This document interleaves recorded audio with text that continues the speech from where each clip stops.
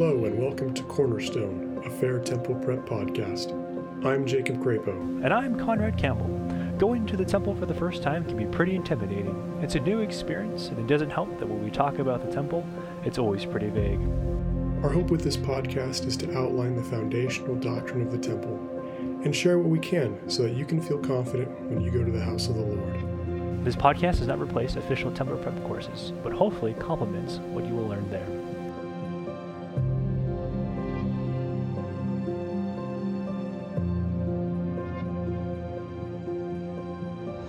Welcome back to another episode of the Cornerstone Temple Prep Podcast. I'm excited to be joined today by my friend Nathan Richardson, who's joining us from the Middle East. Welcome, Nathan.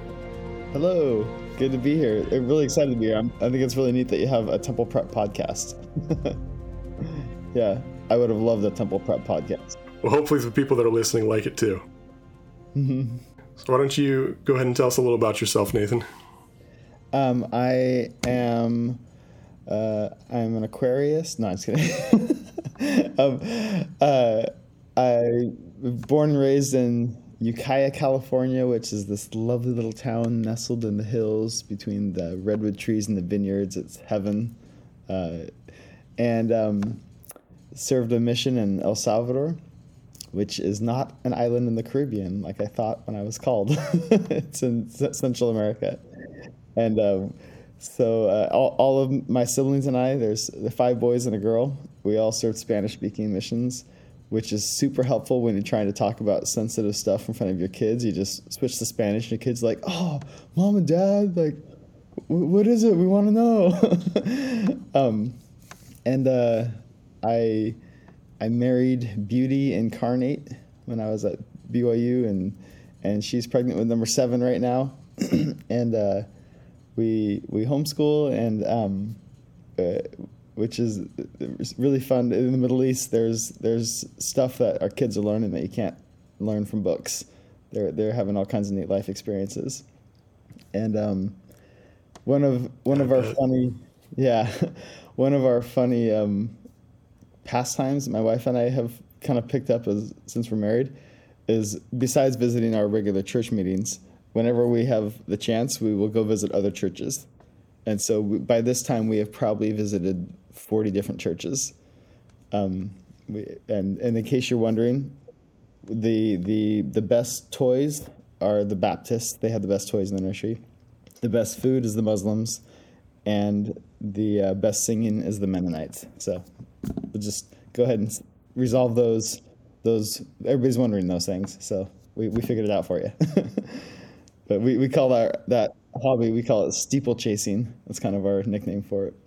It's really fun. We've made a lot of friends. We've learned a lot, and I think our kids it's broadened their minds. It makes our family scripture study, it gives it a little surge of interest whenever we do it, because we just come home with fun discussion questions.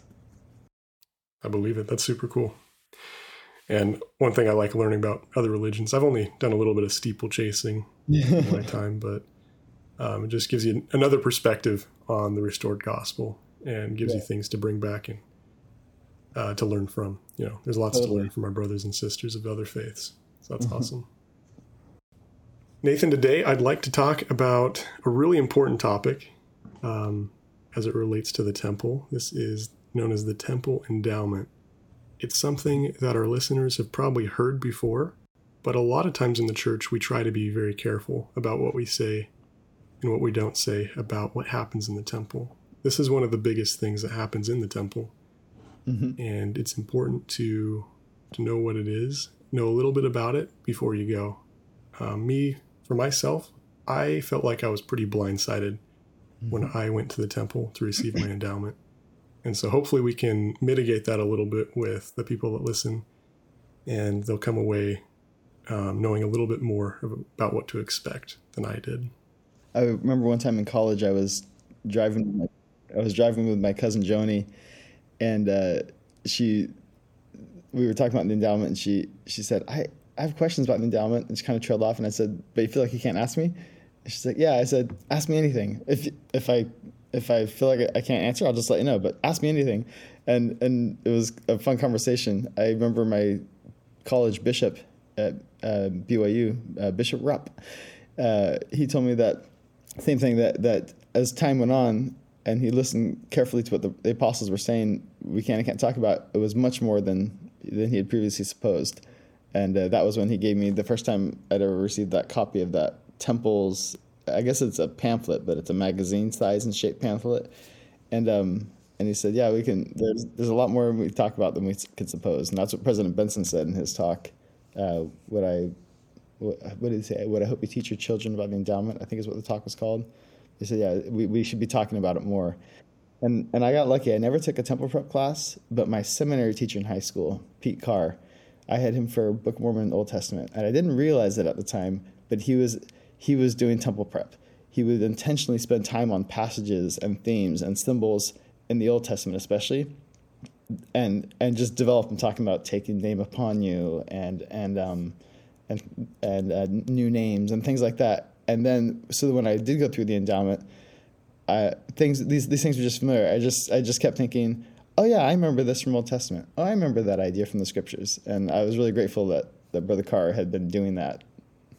That's super cool. And like you said, I mean, pretty much everything that's in the temple endowment, it's all in the scriptures. Mm-hmm. Maybe not explicitly, but it's all taught there. Everything that we're taught in the temple are things that we can talk about outside of the temple. Mm-hmm. It's just making that connection that what it's talking about in the scriptures is referring to the temple. And sometimes we don't ever bridge that gap. And for better or for worse. But I think there's the endowment's a big thing, and it's hard to wrap your head around it. I know David O. McKay talked about how there was temple workers, people that go to the temple like every week to help with ordinances, who didn't understand what the endowment is. Mm-hmm. I think there's a couple different ways that we can look at it, and we're gonna dig into one of those a little bit. I know that you really like to talk about this one, and then we'll just mention a couple more later on. But if you want to go ahead and take it away. Yeah. So when I'm doing temple prep or explaining just what the endowment is, there's a certain approach I like to do. I like to compare it to fiction or myths and legends about knights going on quests or the hero's journey. So I bring up a series of pictures for the students to look at, and I'll show them a picture from Lord of the Rings and I'll say, who's this? And they'll say, oh, that's Frodo Baggins, and that's his Uncle Bilbo. And I say, what's he giving to Frodo? And he's giving him a chainmail shirt of magical mithril that made by the elves. And then I'll show them a picture of King Arthur on the water with a sword, a woman's hand holding a sword out of the water. So who's this? This is King Arthur. What's he receiving? He's receiving Excalibur from the Lady of the Lake. And then I'll show them a picture of Luke Skywalker receiving his lightsaber from Obi-Wan Kenobi. And then a screenshot of the Chronicles of Narnia, The Lion, the Witch, and the Wardrobe, of Santa Claus giving Lucy her diamond cordial. And then Harry Potter receiving his invisibility cloak. And Percy Jackson getting his winged shoes that he borrows from Hermes. And I asked the kids, what's the pattern? And in all of these, a person has a quest, some task they have to do. Lucy has to defeat the White Witch. Frodo has to destroy the ring. King Arthur has to unite the different small kingdoms under Camelot's rule to protect England. And Luke Skywalker has to take down Darth Vader. They all have a quest. And in each of these pictures, they're receiving a gift. And so they've been given a quest that's beyond their normal abilities that they cannot accomplish on their own. And so to help accomplish the quest, they're given a gift that helps them do things that they wouldn't be able to do on their own. And I think that's a great parallel for endowment, because endowment in English means gift. And we in life, we have a quest and that we need to accomplish, come down, learn knowledge, good and evil, be tested, gain a body, learn how to subject it to the commandments of God, repent every time we make mistakes, because we will, but as long as we're repenting, we're okay. And And then in order to help us accomplish all those things he has for us to do, Heavenly Father also gives us a gift, and that's what endowment means. And there's many, over and over again, if you look at how the apostles define endowment, when you say gift of what, it's not an invisibility cloak, unfortunately. That would be really cool. But they'll say a gift of power and knowledge is usually the two examples they'll give of what you're being given. So power, usually expressed as things like power to resist temptation, power to make the right choices, knowledge of knowing what to do, knowledge of what words to say in situations where you're not sure what to say. And how many times have you been trying to answer a friend's question, and Heavenly Father puts the right words in your mouth? That's part of the blessings of our covenants, is having power and knowledge. And so to help them see this pattern, this pattern from all these fantasy stories and myths and legends, this pattern is also in the scriptures. So if you think about the apostles right after the resurrection, Acts chapter 1 or 2, the apostles were given a task. Their task was preach the gospel to the entire world. And so what gift were they given in Acts chapter 2 to help them accomplish that? And Phil, we'll make this like a classroom situation and see if you can answer it. I'll be your student, Nathan. Yeah. I believe it was the gift of tongues. Yeah, the gift of tongues. And that's one of those times where you can see how the gift is very suited to the task. The task is preach to the world. Well, there's a lot of languages in the world. So the gift they're given helps them accomplish the task, the gift to speak multiple languages. Nephi, what was his big task?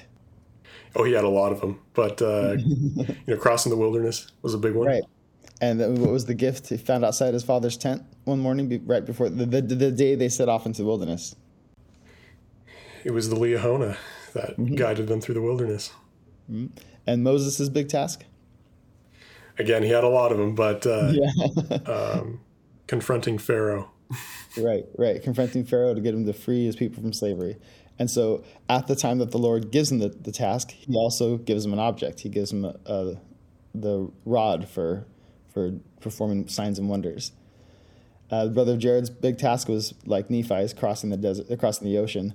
And what was the task the brother of Jared received to help cross the water? Sorry, what gift did he receive? So he was given the 16 stones to light the barges. Yep, the shining stones.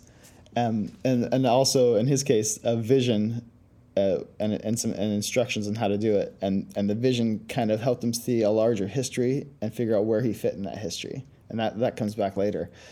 Jacob, his big task, he had to escape his brother Esau and preserve the birthright. And so he fell asleep. The story about him using a stone pillow, my rest a stone. The gift he received in that case was a vision, the vision of the stairway to heaven, the ladder to heaven, and was also given a new name at that time, Israel. And then the Savior's big task was the biggest one ever, suffering the atonement to save us from our sins.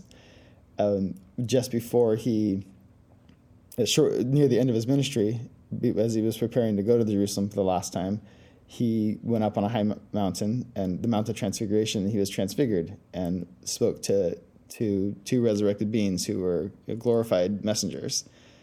And also the Lord spoke his name, "This is my beloved son." So then, again, kind of an endowment experience where he receives a gift of knowledge. And then the prototype of all of these stories is Adam and Eve. They were the first ones to be given a quest and a gift.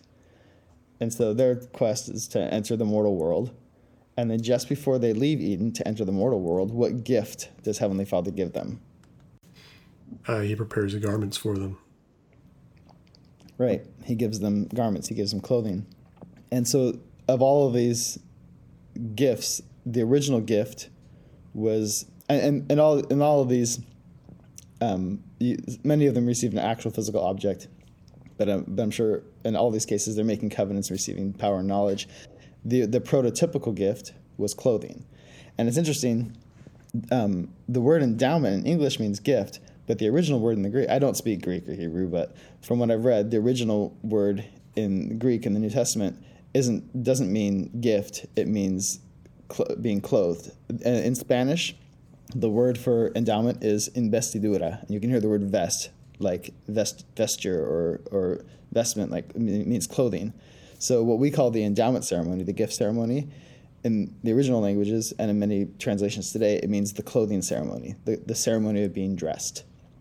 Because part of the endowment is we covenant to wear the garment for the rest of our life. And it's a symbol of the covenants we made. And the first people who did that were Adam and Eve. They received a gift of clothing that represented the power and knowledge they would need to accomplish their task, their quest in life. And the final example I can think of is the Joseph Smith and the Saints.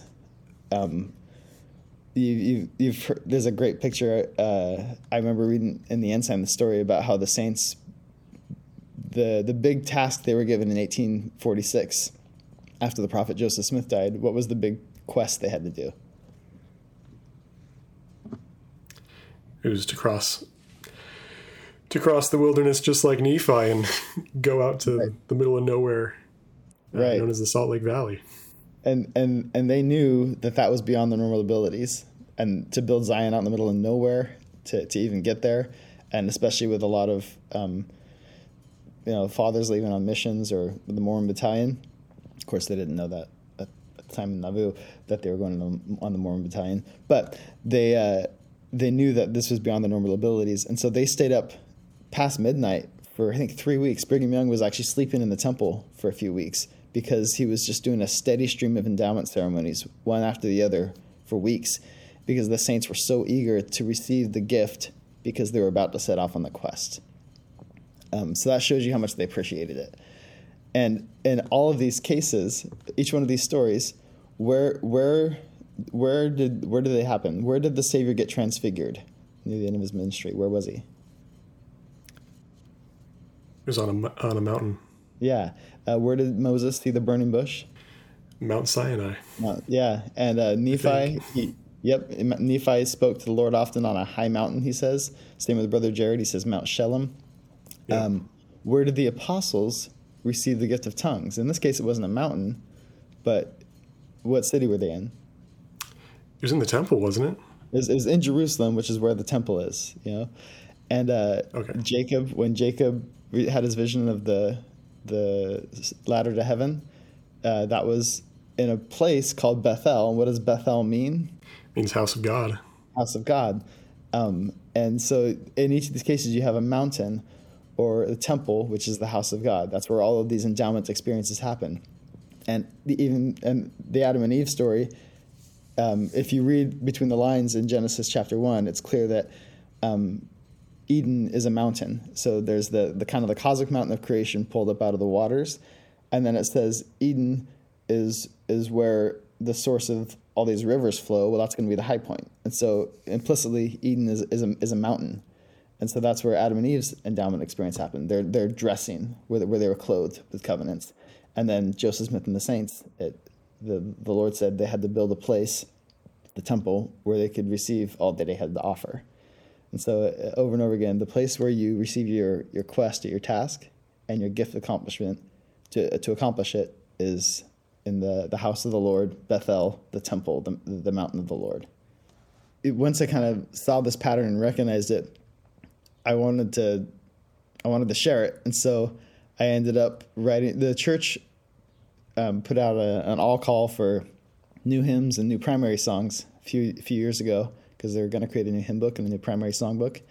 And so they asked people to submit music and lyrics. And so I don't know how to write music, but I wrote a primary song to kind of teach this idea. And my goal was to teach this quest gift idea, and also to help the primary kids be able to answer the simple question, what's an endowment? Because I don't think I actually would have been able to answer that in primary. I'm not sure if I would have been able to answer it in high school. And so I wanted to remedy that. So I can read you the lyrics of the primary song. It's called Endowed with Power from on High. And it goes, before Lehi set out, crossing desert and sea, God gave him a gift of a compass to lead. Before Peter went forth to the world to preach, the Spirit rushed in with the words they should teach. And then the chorus is, an endowment is a gift I'll receive if I'm true, to help me accomplish what he wants me to do. Gift of power and guidance when I set out in life, I'll live worthy to be endowed from on high. Then the second verse. Before saints left Nauvoo, crossing prairies so wide, they flocked to the temple to covenant inside. When I start on life's quest with my callings to do, in the temple I learn till my journey is through. And then the chorus again, it helps them give a simple answer. An endowment is a gift I'll receive if I'm true, a gift of power and guidance. So it's my hope is that a song like that would help kids be able to answer that question if they ever got asked it. Yeah. I love that. Thank you for sharing that with us. And our challenge to our listeners is to come up with some music for that. Mm-hmm. I would welcome anyone who wants to try to set those words to music. So as we've been talking about the endowment, there's a quote that comes to mind. You touched on a couple of these things, but this one comes from President Nelson. This was just a few conferences ago. He said, "We can hear Christ in the temple. The house of the Lord is a house of learning.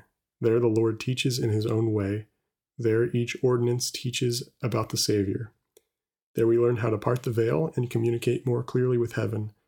There we learn how to rebuke the adversary and draw upon the Lord's priesthood power to strengthen us and those we love. How eager each of us should be to seek refuge there." And I think that that gives us more specifics about what that endowment of power and endowment of knowledge looks like. The things that we can expect to learn while we're there. Yeah. I love that quote. I loved it when he said that. That's one of the ways, that's one of the gifts we receive in the endowment, the knowledge specifically of where we fit in God's plan. Hugh Nibley said that the temple is a model of the universe. And he didn't mean like, there's planets orbiting suns, so much as how the universe works, what the laws, the way it operates, how humankind fits in it and is able to find ultimate happiness. The temple is a model of the universe to show how you can fulfill your purpose. And one of the ways that the endowment does this is kind of telling the whole story of the human family and inviting you to see yourself in that story. Like, this is the big quest of Adam and Eve, and you're one of their descendants, and here's how you accomplish your quest. And that's done through kind of talking about and kind of seeing portrayed the story of Adam and Eve. One thing that I like about the presentation of the endowment, with that story about Adam and Eve, is it is a story of Adam and Eve, but it's more so a story of us. Adam and Eve are just stand-ins for us. Right. And it's our story. It's our story about why God created the world. Well, he created it for us. Mm-hmm. And we have all done things that have taken us away from God. We have all fallen, just like Adam and Eve fell. And we are all on that path trying to get back to our Heavenly Father and enter into his presence again. And that's the story that the endowment gives us. It shows us where we're at, maybe some things we can do better, and what to look ahead for. Yeah, I like what you said about part of the point of the story is that he created the earth for us. I actually submitted another primary song to the church's request, and it's about the creation story in Genesis chapter 1, which is part of what the endowment covers. The order of the days in the creation story, that's totally the point. So if you line up the days, day 1, day 2, day 3. On day 1, the Lord creates light. On day 2, he separates the waters of the sky from the waters of the ocean.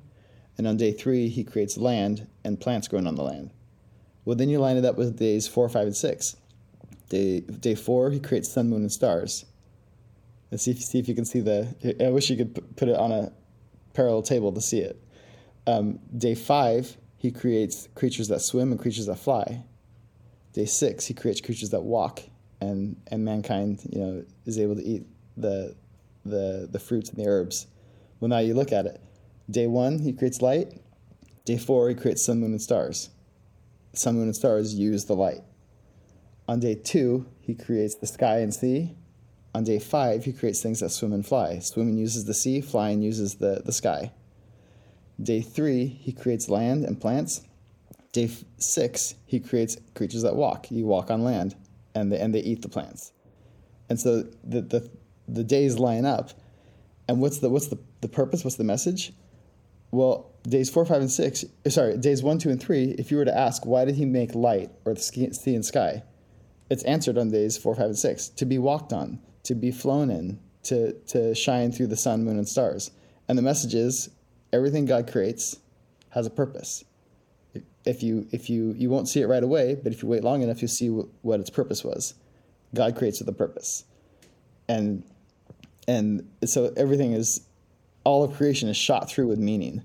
And if you want to know what your purpose is, go to the temple, see the plan of salvation, and you'll see God created you with a purpose. He's got some stuff for you to do. Wow, I love that. That's a good insight. Once somebody pointed out, I think I read it in an article, that is how I teach the creation now. Anytime I'm in primary and teaching Genesis chapter 1, that's because once you see it, like, oh my gosh, that's what this text is saying. That's the point of this passage, is God creates with a purpose.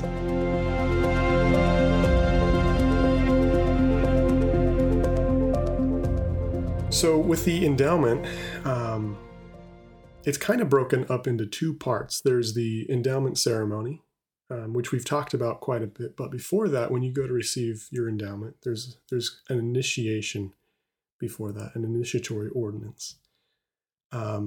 And that one would be a little unfamiliar to a lot of people as well. So, Nathan, what can you tell us about the initiatory ordinances? Yeah, so the word comes from, it's related to our word initials, which is the starting letter of a word, or initiate, which means like starting an engine. It just means beginning. And the initiatory just refers to the beginning part of the endowment, which is kind of its own separate little ceremony. And you can see it, how it's modeled after Exodus 40, which is the ceremony that they would use to make someone a priest in the ancient tabernacle in ancient Israel. Moses brings Aaron to the doorway of the tabernacle and prepares him, ordains him a priest. And the way he does it, I like to compare it to Naomi's dating advice to Ruth. If you go look in the book of Ruth, and Naomi gets this brilliant idea, which is, it's the job of every mother and father, right, to help their kids find someone good to marry. And Naomi says, Ruth, you need to go get Boaz's attention. You need to go on a date with Boaz. And so when I teach this to audiences of young single adults, I'll always have a few guys stand up. I say, who here, which guys here are single? So I'll have the guys stand up and I'll say, when you're getting ready for a date, how do you get yourself ready? So assuming that the car is full of gas and you have all the tickets to the play and stuff, what do you do to get yourself ready? And the guys will always say, well, I take a shower, I put on my nice clothes, and I put on cologne, or deodorant. And so those three things, taking a shower, putting on some cologne, and putting on your best dress shirt, that's what Naomi tells Ruth to do. She says, go bathe yourself, and put on a nice dress, and then she says, anoint yourself. And this is where sometimes knowledge of the ancient cultures helps us make the connection. Oil was the base for perfumes. Like if you take a flower like a rose and you squeeze it, you're going to get rose oil, and it's going to smell like a rose. And that oil is where scented perfumes come from. So whenever you're reading the Old Testament, whenever you read oil, try thinking perfume, and you'll often get more out of the passage. So she says, wash yourself, anoint yourself, and put on your best dress. And so then I have the guys sit down, and I ask if there's any single women in the audience, and so I have them stand up. And it's fun because now all the singles in the room know where all the other singles are in the room, which is a nice side effect of attending the class. But I asked the young ladies, what does it tell you when a guy does these things, when he wears his best clothing and he smells like a rose? And they say, it tells me that he considers our date to be something important. I said, how would you feel if a guy showed up at your doorstep to pick you up for the date, and he was still sweaty from having been throwing frisbee outside, and he was wearing like a torn t-shirt that still had like Dorito powder on it, from wiping his hands on it, and he kind of smelled? Did he put much thought into the date? Hours before going out with you, was he thinking, I'm going to be doing this? Or was it more like an afterthought? And the ladies will say that kind of makes it feel like an afterthought. Like it wasn't really a high priority in his day. And so the way we dress, the way we prepare ourselves sends a message about how important the thing we're doing is compared to other things we could be doing. And that's the same thing when you are preparing for a date with the Lord. The temple is a time to spend one-on-one time with the Lord. And we show him that it's important by getting ready for it. And it's the same thing that happens in Genesis when Joseph of Egypt gets out of prison and he has an audience with the Pharaoh. It talks about how they cleaned him up, they shaved his head, because when you're going to go into the presence of a king, you don't just wander in. You have to be prepared for it. You have to show that this is an important engagement. And so that's where the first part of the endowment, that's called the initiatory, focuses on being washed, anointed, and clothed, because you're about to spend time with the king. And so you want to show him that this is a special time. And you mark off that special time by preparing in that way. Man, I am glad we don't have to shave our head when we go to the temple. Wait, they didn't do that with you? You're right. I'm glad we don't have to shave our heads. And I think it's also important noting that when we talk about washing and anointing, we're not talking about full body washing. Right. That would be something that they did in ancient Israel, but today it is a symbolic washing and a symbolic anointing. And the clothing part, you get to do that privately. Right, on your own and inside a locker stall. But it's kind of like how the sacrament, one of our words for it is not the Last Supper. What's the word I'm looking for? Not communion. The Lord's Supper. The Lord's Supper. That's the word. It's not a full-blown meal. You don't actually sit at a big long table and have 7 courses. You have in the sacrament, you have a small piece of bread, a small token that represents a larger meal. So you have one small bit of food, and in your mind, you're supposed to be thinking, it's as though I were eating the whole meal. Same thing with washed in the temple. It's one small gesture that represents as if you were taking a full shower or something. And when you do go to the temple, you should absolutely be clean, both physically and spiritually, so that so that symbolic washing means something. Right. Take Naomi's advice. Yes. And I like what you said about, getting ready and making this something that's special, like going on a date with a cute girl. You want to take the time to do that. And I think it's important not just for who you're going on a date with, but it's also important for you because it tells you that this is something that's important to me. It gets you on your best behavior, puts you in the right frame of mind. Exactly. Yep. And so, like you said, with Joseph in Egypt, he got ready to approach the throne of Pharaoh. And when we go to the temple, the endowment is symbolically approaching the throne of God. Mm-hmm. And so that's why we have to wash ourselves. We have to anoint ourselves and put on different clothes that we're not used to wearing. Because we are ascending to the throne of God. And it's something special to us and to God. And we need to make sure it is that way. Right. So the clothing that we're specifically talking about, there's temple robes. The church put out a video showing what those temple robes look like, the ceremonial clothes. There's also the temple garment. Some people call it magic underwear. It gets mocked a lot, but there's nothing magical about it. It's a sacred symbol of Jesus Christ that we are taking upon ourselves, and it's part of that clothing that we wear to make that temple experience special. Right. And another way, it's like the sacrament. So the temple robes we only wear in the temple during the endowment ceremony, but the temple garments are underclothing that we wear every day for the rest of our lives. And we were talking about how sacrament is tied to baptism, because one of the purposes of sacrament is to help us renew our baptism covenants. So once a week, by doing the sacrament, we're remembering the baptism covenant that we made one time. Well, the endowment's the same. We receive the endowment for ourselves just one time, but every time we put on our garments, we're remembering the covenants we made. So I see some parallels there between putting on the garment and taking the sacrament. the purpose is because we humans need reminders of things that we've done.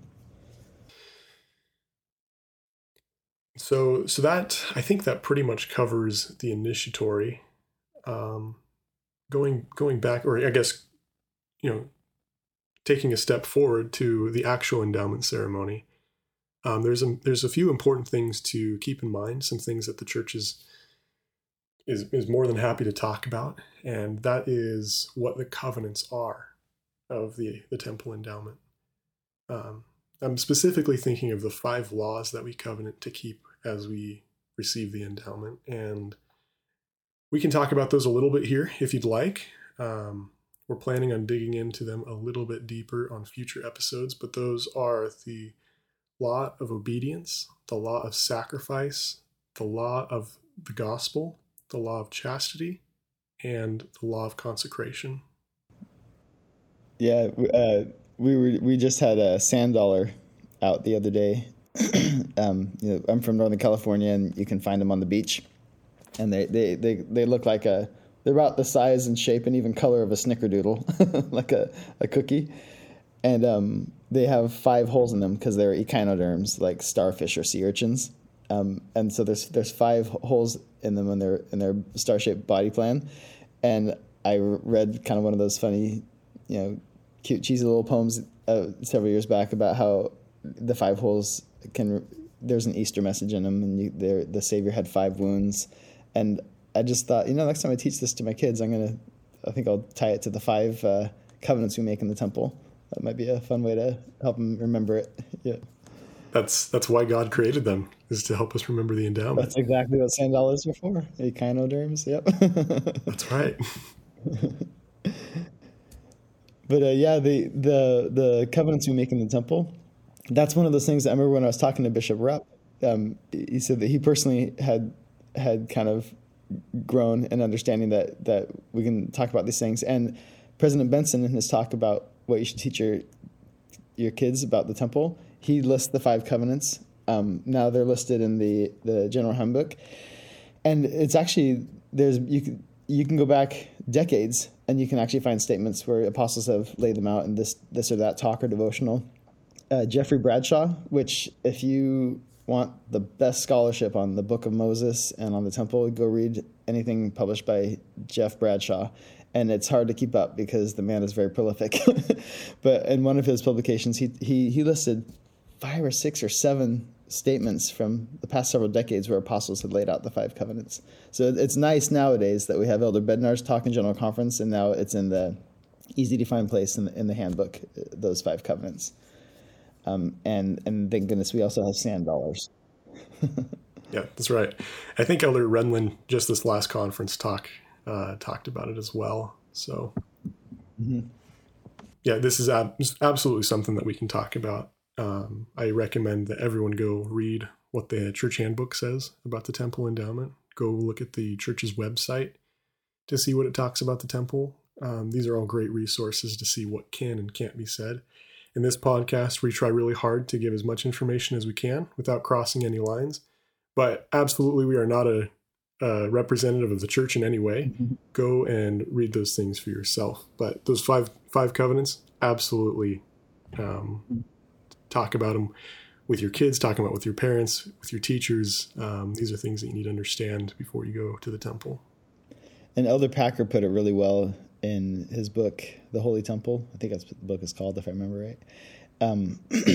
That if you're already living your baptismal covenants, then nothing's going to surprise you about living the temple covenants. It's the same thing. Yeah. You're covenanting to do whatever Jesus Christ asked, and then here's a list of things he has asked. Be chaste, live the gospel, consider all of your property to not be yours, but to be on loan from the Lord, and you'll be accounted later for how you used the material goods he gave you. Those are all things that, if you're keeping your baptismal covenants, then you're already doing your temple covenants.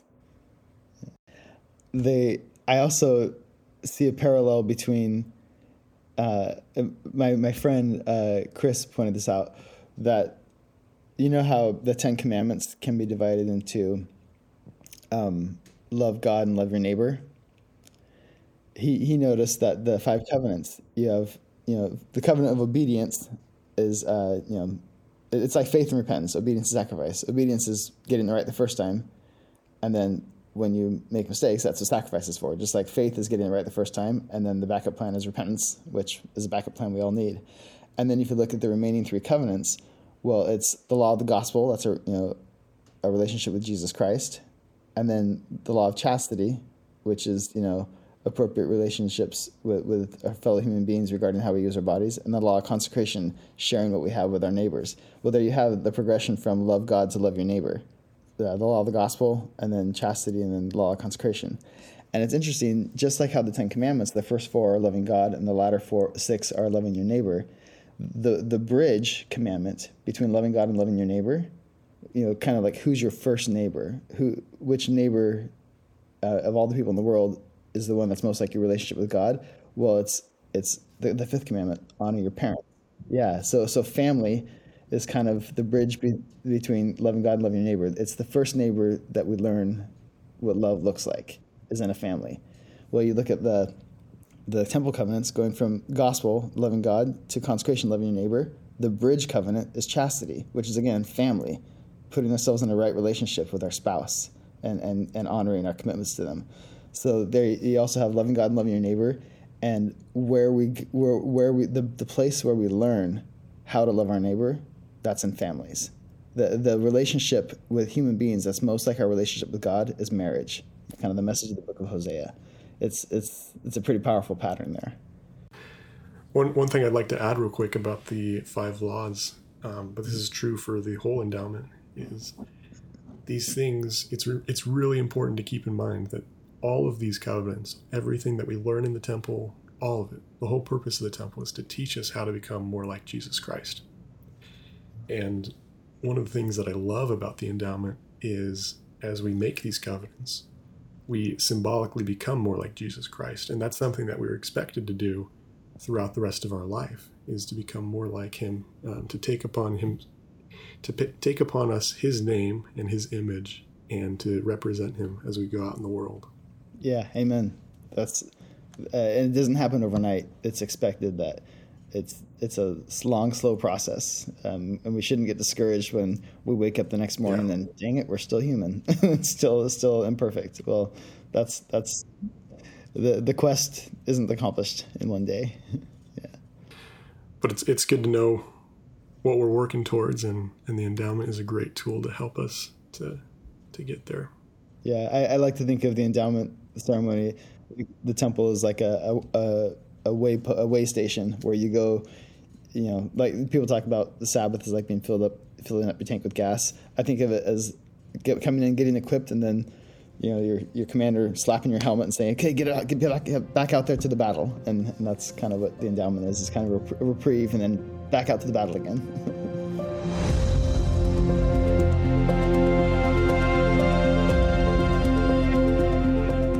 I have a friend who grew up in my hometown. In my hometown, Ukiah, there's a Buddhist temple, a Buddhist monastery, started by a Buddhist master, and his great granddaughter is a friend of mine, Dana, and she was actually a nun in the monastery. She moved to America she was born in China, moved to America when she was age 11, and then was a nun in the monastery for 6 years until she went and did her senior year of high school, and down in the Bay Area. And I love having conversations with her about religion because she totally understands the sacred. She understands the idea of ritual and making promises. She had shaved head, saffron robes, would sleep only 4 hours a night, sitting up, only 2 meals a day. So she understands dedication and structure. And so she will pose questions that are not the kinds of questions I get from like a Protestant friend. They're just from a different angle, and it's really fun. Sometimes it's very challenging to try to figure out how would I answer that.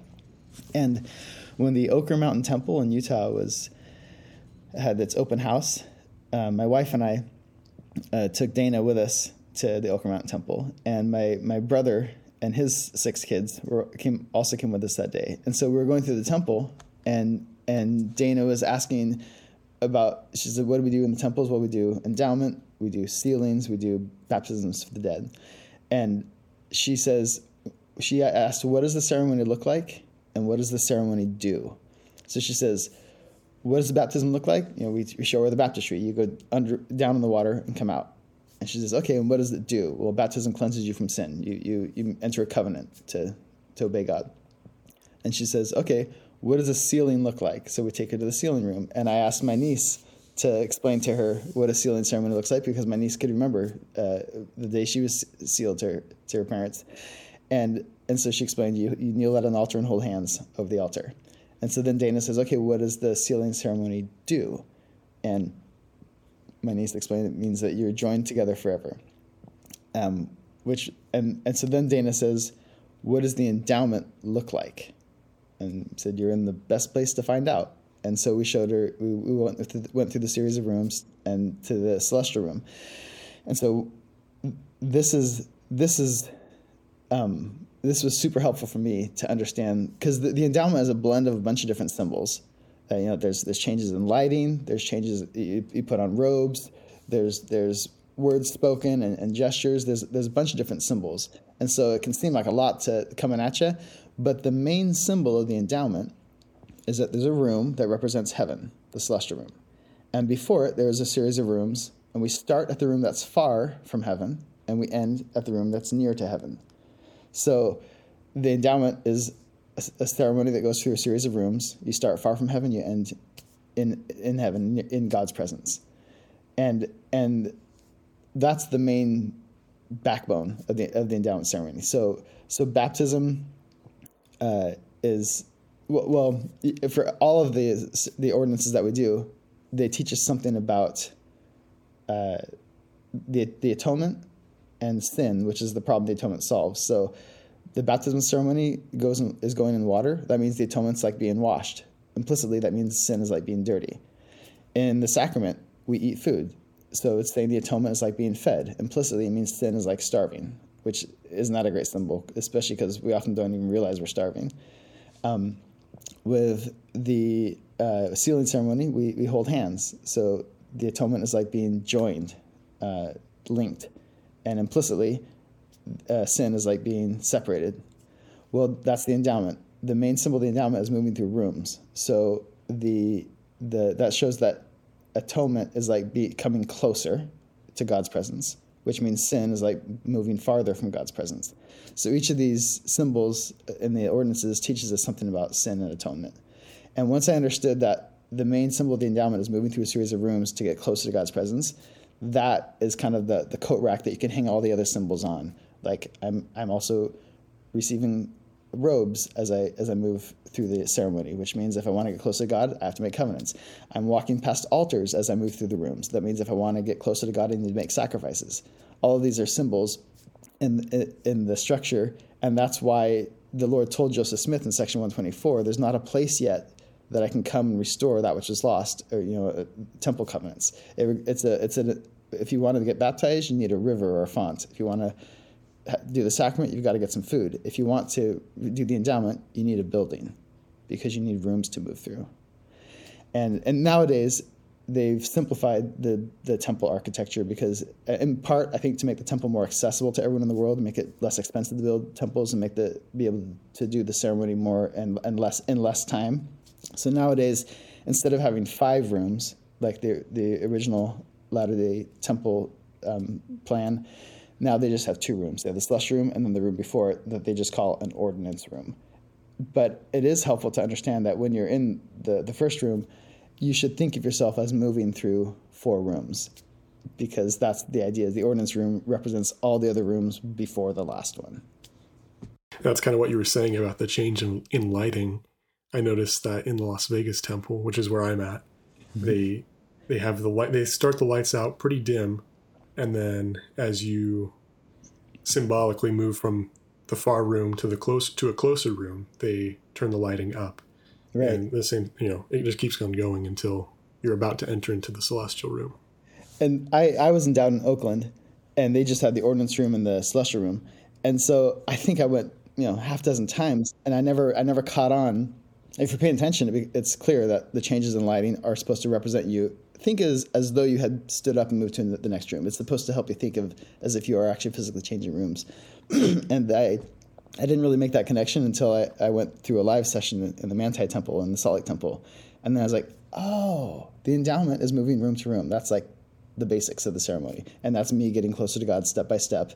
And the things that bring me from one room to the next, that's telling me in life, if you want to get closer to God, make sacrifices, make commitments, keep your covenants. Yeah, the same thing happened to me. I didn't make that connection until I went to the Salt Lake Temple back in 2019. Yeah, before they closed it down.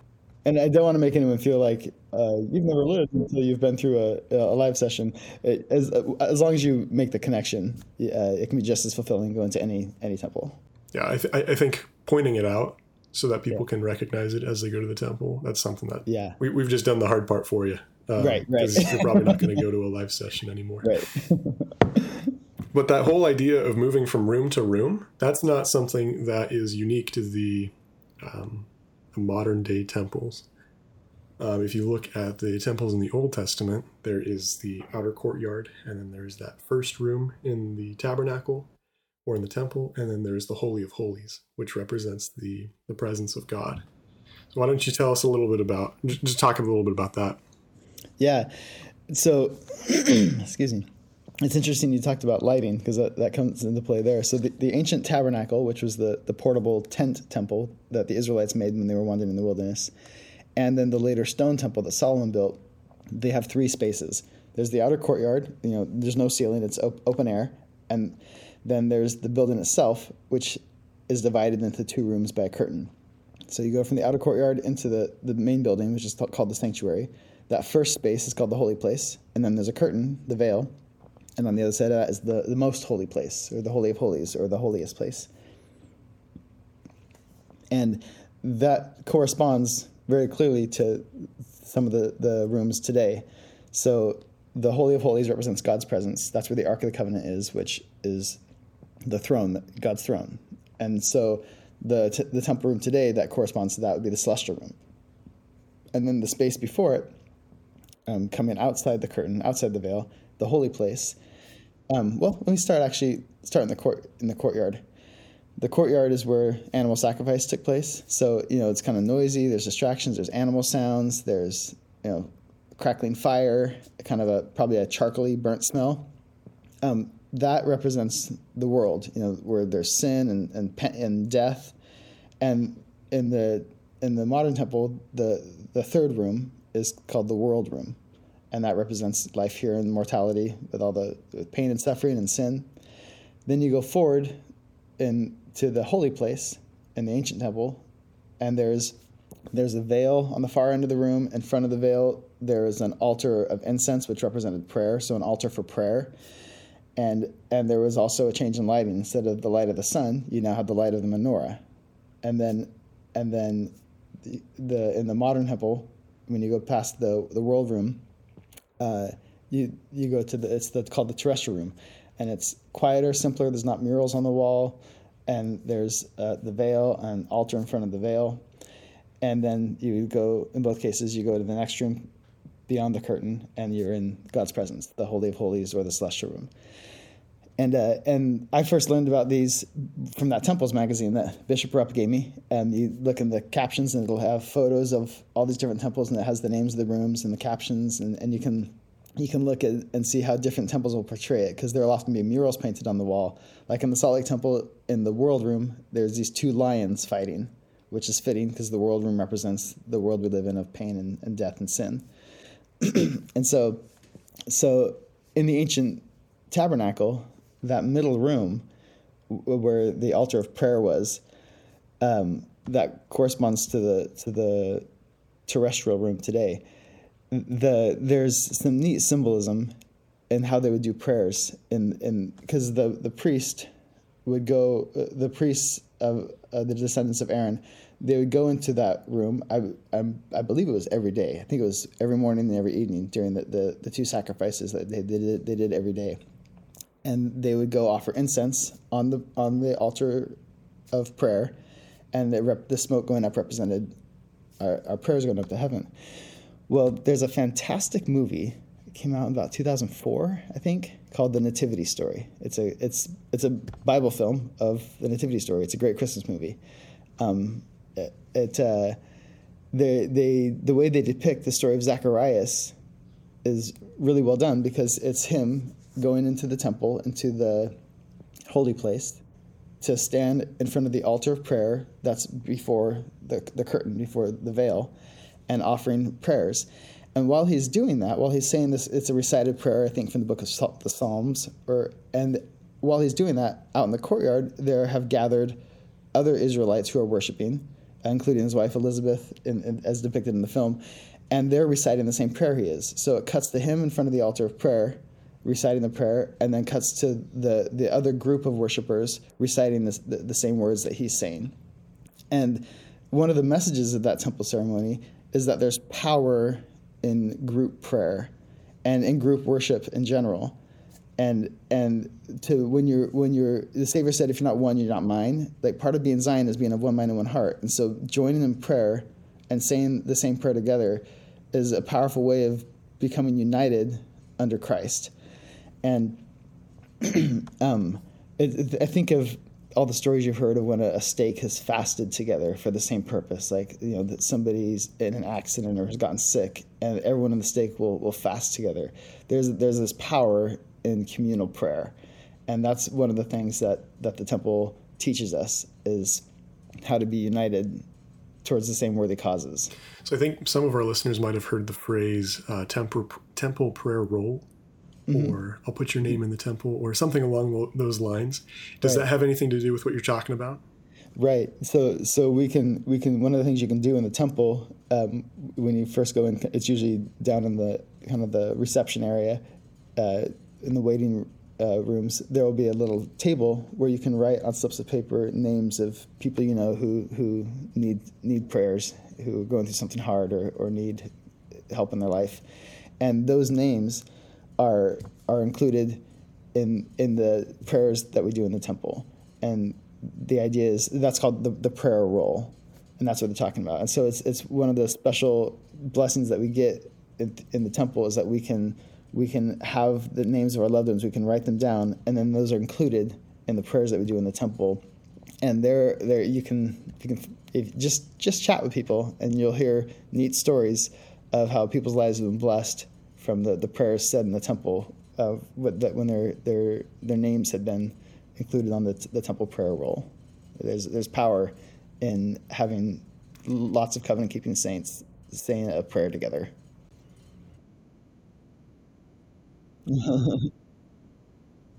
Thank you, Nathan, for sharing that about the temple prayers.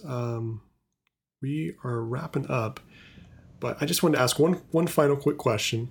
We don't have to get into this too much, but the endowment is a big thing.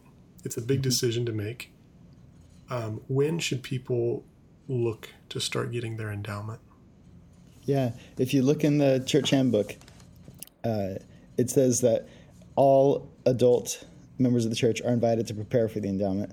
And we typically are used to thinking of people getting it before they go on a mission or before they get married. And that does tell you about the importance of those two quests. Those are very important quests. But those aren't the only times that a person can be endowed.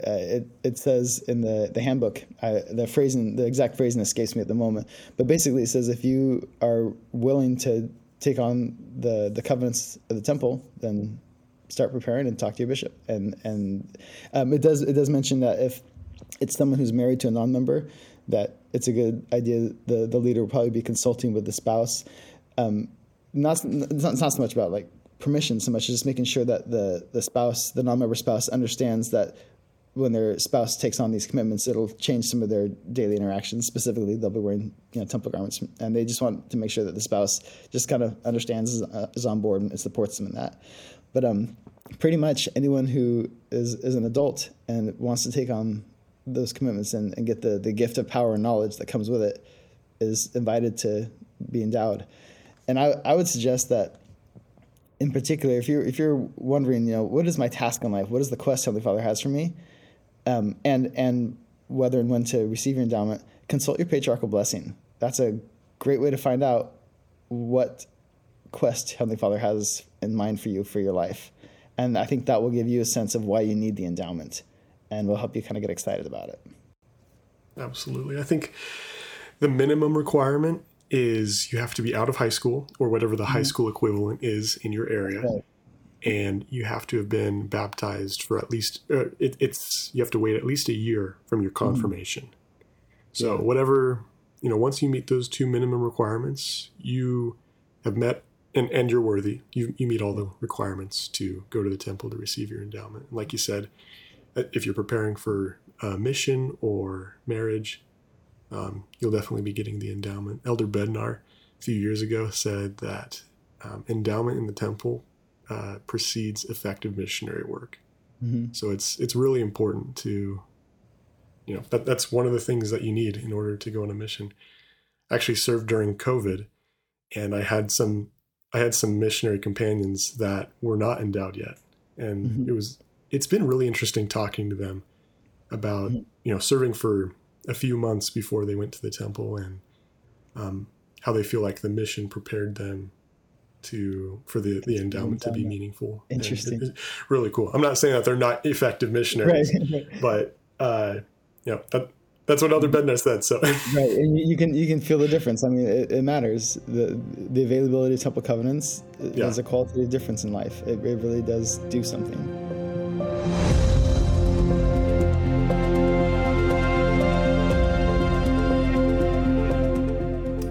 Nathan, would you like to share your testimony real quick, and then I'll share mine. We'll close this up. Yeah, I think about Hinebly talking about the temple being a model of the universe. The neat thing about being able, one of the biggest blessings of the restored gospel is work for the dead. Not just because it blesses the dead, but it blesses us, because imagine if you only ever went and received your endowment one time, and that was the only time you ever got to do the ceremony. It's such a blessing to live in a day and age where we do work for our deceased ancestors, and we get the benefit of reviewing, oh yeah, this is what I promised to do. Oh yeah, this is the plan of salvation.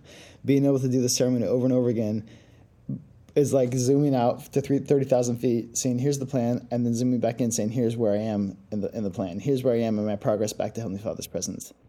And to be able to do that over and over again, it anchors you to know where you're situated, how, and to know why you're here on earth. I love that in the ancient temple where there's those 3 rooms.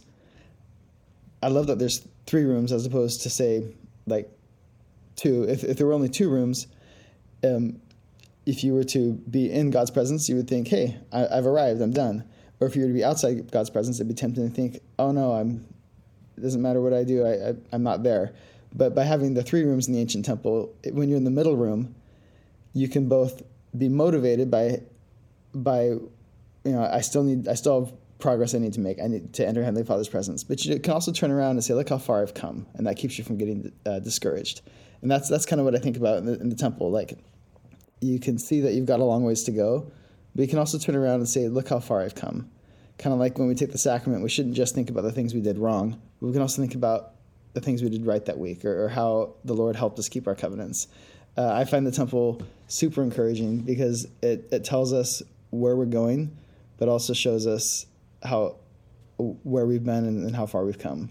And I think that's the Spirit's way of whispering to us, you can do this. I've got you. I'm right with you. Let's go on this journey together. And I say that in the name of Jesus Christ. Amen. Thank you. I love the temple. That's one of the reasons why I'm doing this podcast, is because I love it so much. And I think it's really important to understand when we go to the temple to receive our endowments, we are equipped with everything that we need to in order to walk back into the presence of God. It's an incredible blessing how available temples are and how they're becoming more available all around the world every year, because then we can go back. It's like we already have all of the tools that we need, but being able to go back and see them again and hear the things and just be taught by the Lord, it's just such an incredible opportunity. As we've been talking, there's one symbol that I think is important, that's really important to me. It's touched my life. But when we're sitting in that second to last room in the endowment, before we go into the presence of God, the only thing that's standing between us and God's presence is the veil. It's just the same as the temples in the Old Testament. It's that veil that separates us from God's presence. But that veil, it's so thin. You can hear through the veil. It's not like a wall or a door that's locked or anything. It's just a fabric curtain. And when I go to the temple, it really does feel like we're just one sheet of fabric away from God's presence. And that's my favorite thing about the temple. But Amen. I leave that with you in the name of Jesus Christ. Amen. Amen.